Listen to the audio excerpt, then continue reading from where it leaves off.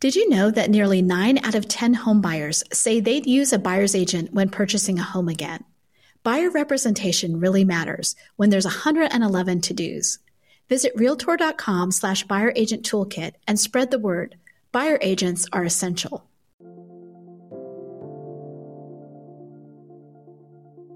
Welcome to the Real Trending Podcast, where your host, Tracy Velt, managing editor of Real Trends, interviews the brightest minds in real estate. Each week, brokerage leaders, top agents, team leaders, and industry experts share their success secrets, trends, and lessons learned navigating this ever-changing industry. For more insightful interviews with real estate executives, subscribe to our podcast on Apple Podcasts, Spotify, Google Podcasts, and more.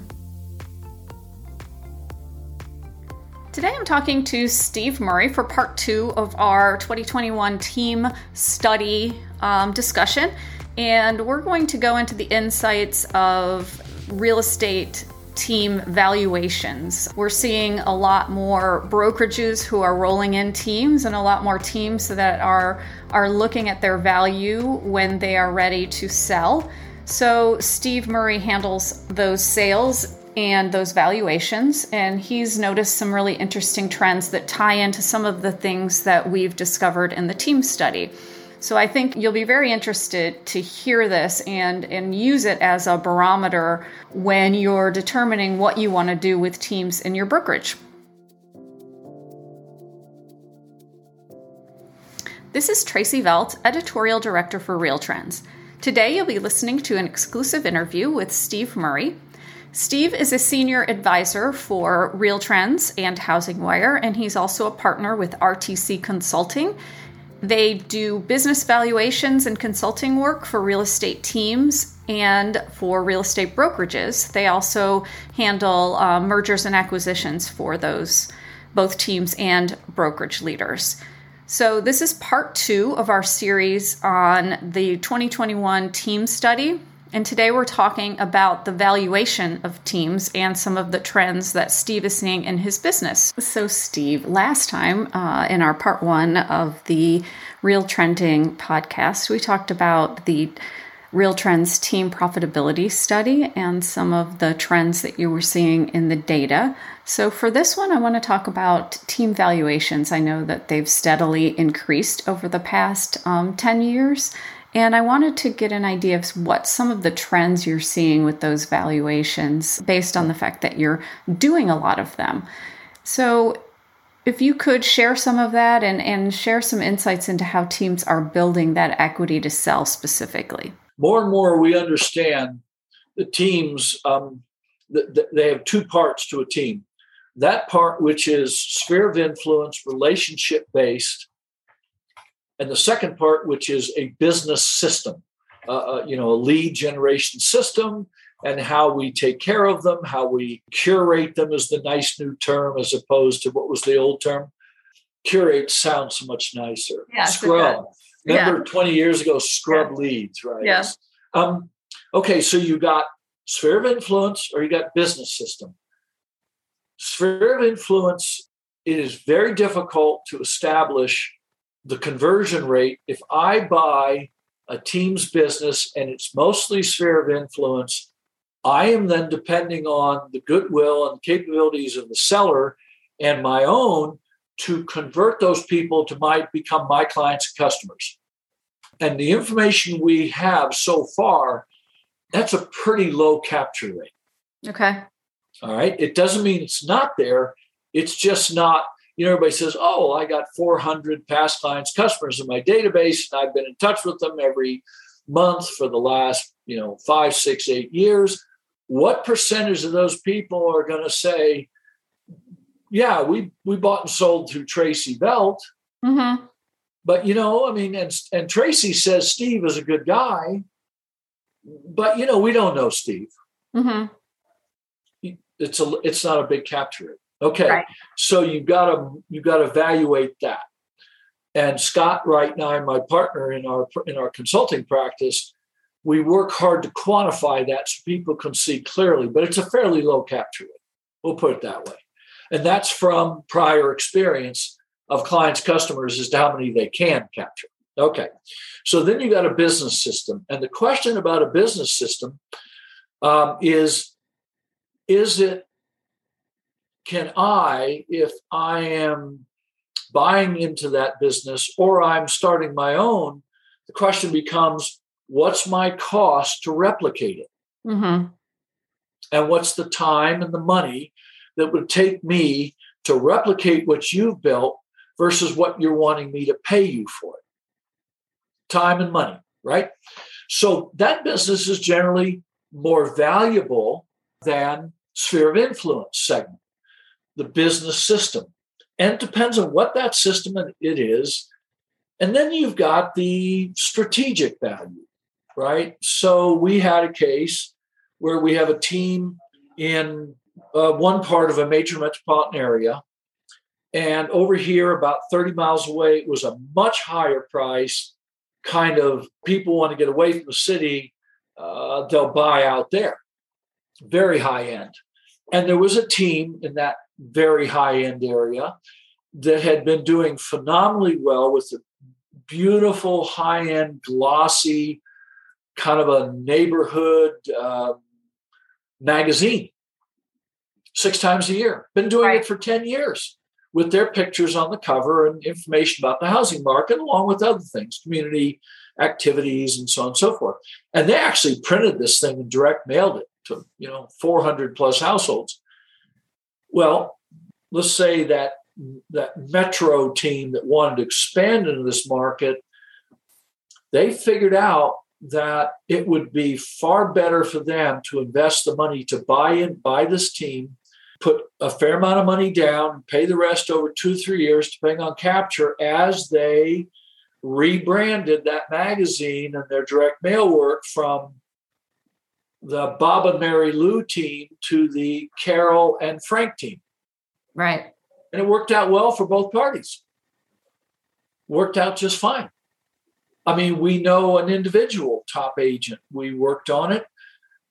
Hugely well-known in a high-end part of a major metropolitan, a close-in high-end neighborhood, generating well over $1 million a year in gross commissions. And it was an individual.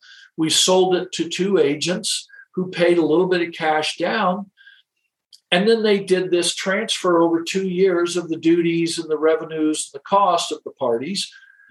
And it worked out well for both parties. I mean, my client, the seller, is going to have a long tail return of probably close to $1 million over 6 to 8 years, which is better than just walking away from your clients and customers. Absolutely. Yeah, I mean, so that's a long answer, I know, but okay, that's what we're seeing. We're seeing those 2 different parts, and then you've got that strategic issue of is this team in a market I want to be in? Right. I mean, one of the things we did a team one time, and they kept telling us was all online. It was all like 90% online. Yeah. We said, well, what online? I mean, what are you doing? Oh, it's my Zillow profile page. And we checked with Zillow officials. It's not a transferable asset. Yeah.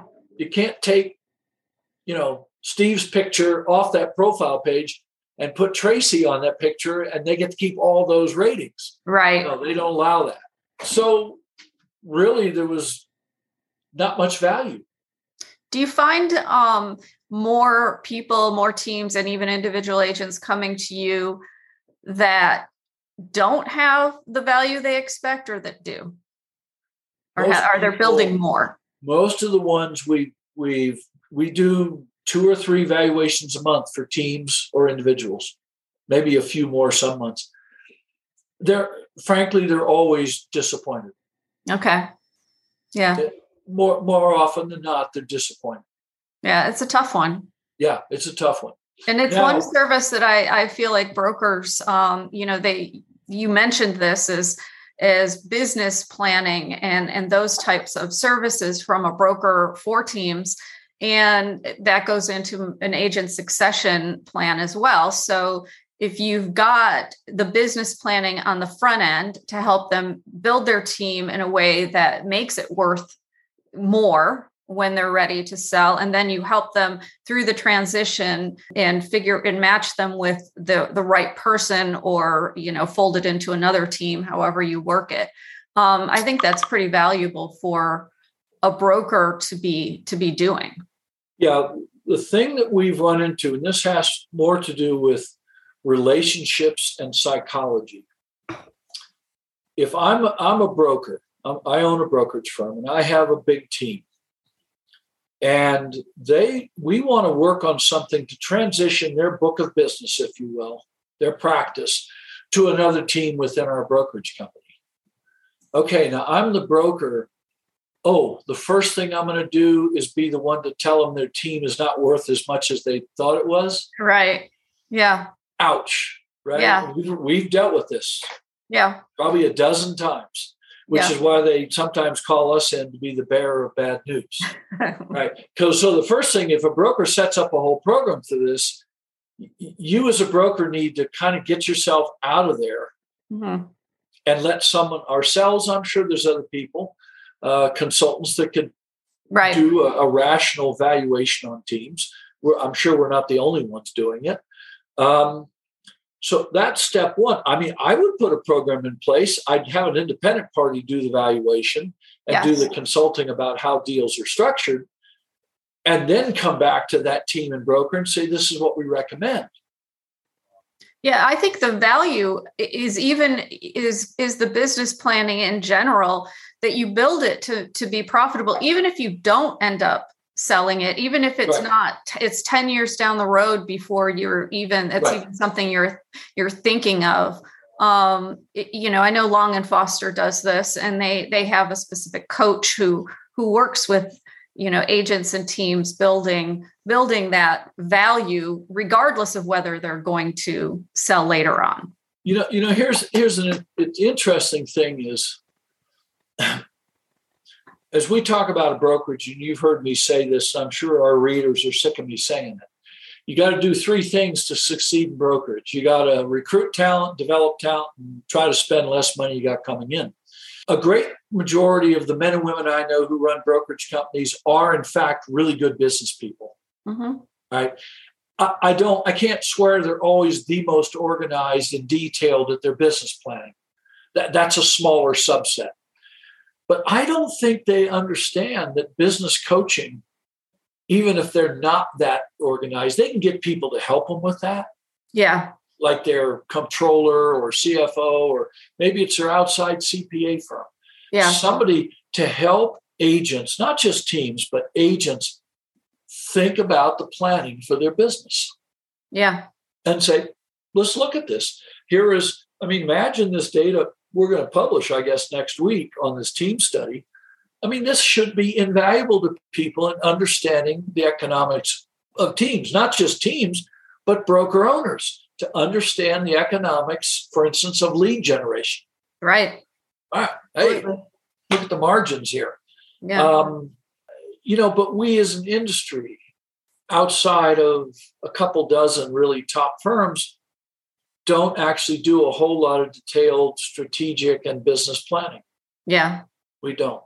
But I believe the talent, the men and women I know running brokerages of all kinds, all brands, all models, most of them are really pretty good business people.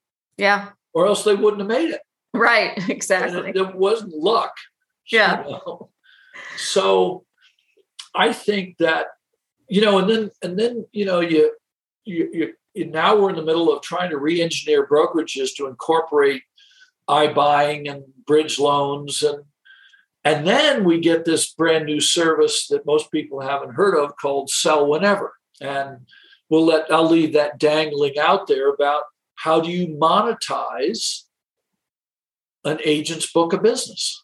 Yeah. And it is actually the first tool I've seen where you can monetize a book of business.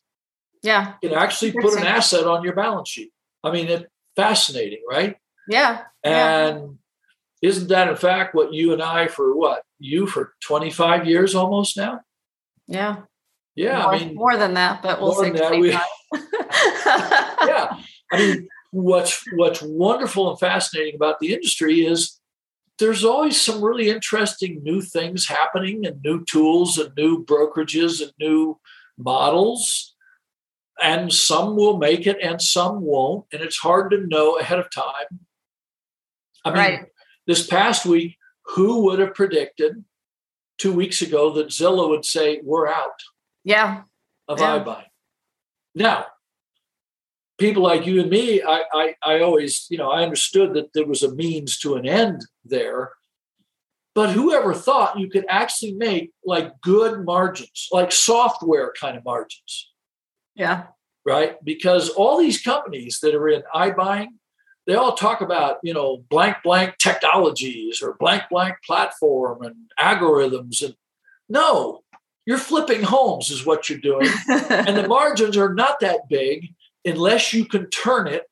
What did the guy say on stage years ago? He said, we have to turn our dollar 3 to 4 times a year. Right. And then we can make a 5% margin. Right. And you remember me looking at him going, I think there's a whole lot easier ways to make money, to make 5 cents on the dollar than hoping you can buy and flip homes 3 or 4 times a year. Yeah. But for some reason, there's a whole lot of tens of billions of dollars that thought it was a good business. I'm not sure what they. Now, Zillow, it was a lead generation tool. Mm-hmm. And we knew that. And some of the others say, well, we're going to integrate mortgage and title to improve our yields. Okay, that makes sense. Mm-hmm. But the actual core business of iBuying, there it is. Yeah, Zillow, consumers, they're looking at consumer demand. Consumers want it. Maybe building an entire company doing this is different than offering those services through your franchise or through your brokerage as a value add rather than your sole business. Yeah. But, so you and I we could discuss a whole number of things, but we started with teams today. Here's the thing, right? Teams are here to stay. Mm-hmm. They're getting more numerous and more sophisticated, and they're scaling, and they're highly profitable. And there are going to be some that are going to achieve huge success. And as we said earlier, Redfin essentially is a team writ large. And if Redfin, I really do believe that all the attributes of a team are there. They're just bigger. Yeah. Right? Well, they've proven you can scale it. Absolutely. If you take some of the top teams you and I know about, whether it's Mark Spain's team or Ben Kinney's team or Ben Caballero's team or did I say Robert Slack, right? The big teams. Could they triple their size? Certainly. Yeah. Can they get capital to do it? Absolutely. So we think that's going to happen. Yeah. It's a big market. Steve, this has been a long one. So thank you so much for your time and for being on Real Trending and sharing all of your insights into the team study. I look forward to having everyone take a close look at it. So. Thanks, Tracy. It's always good to be with you. Thanks, Steve. Yeah. Thank you for listening to Real Trending. To stay up to date on the current trends in the industry, subscribe to our podcast at Apple Podcasts, Spotify, Google Podcasts, and more.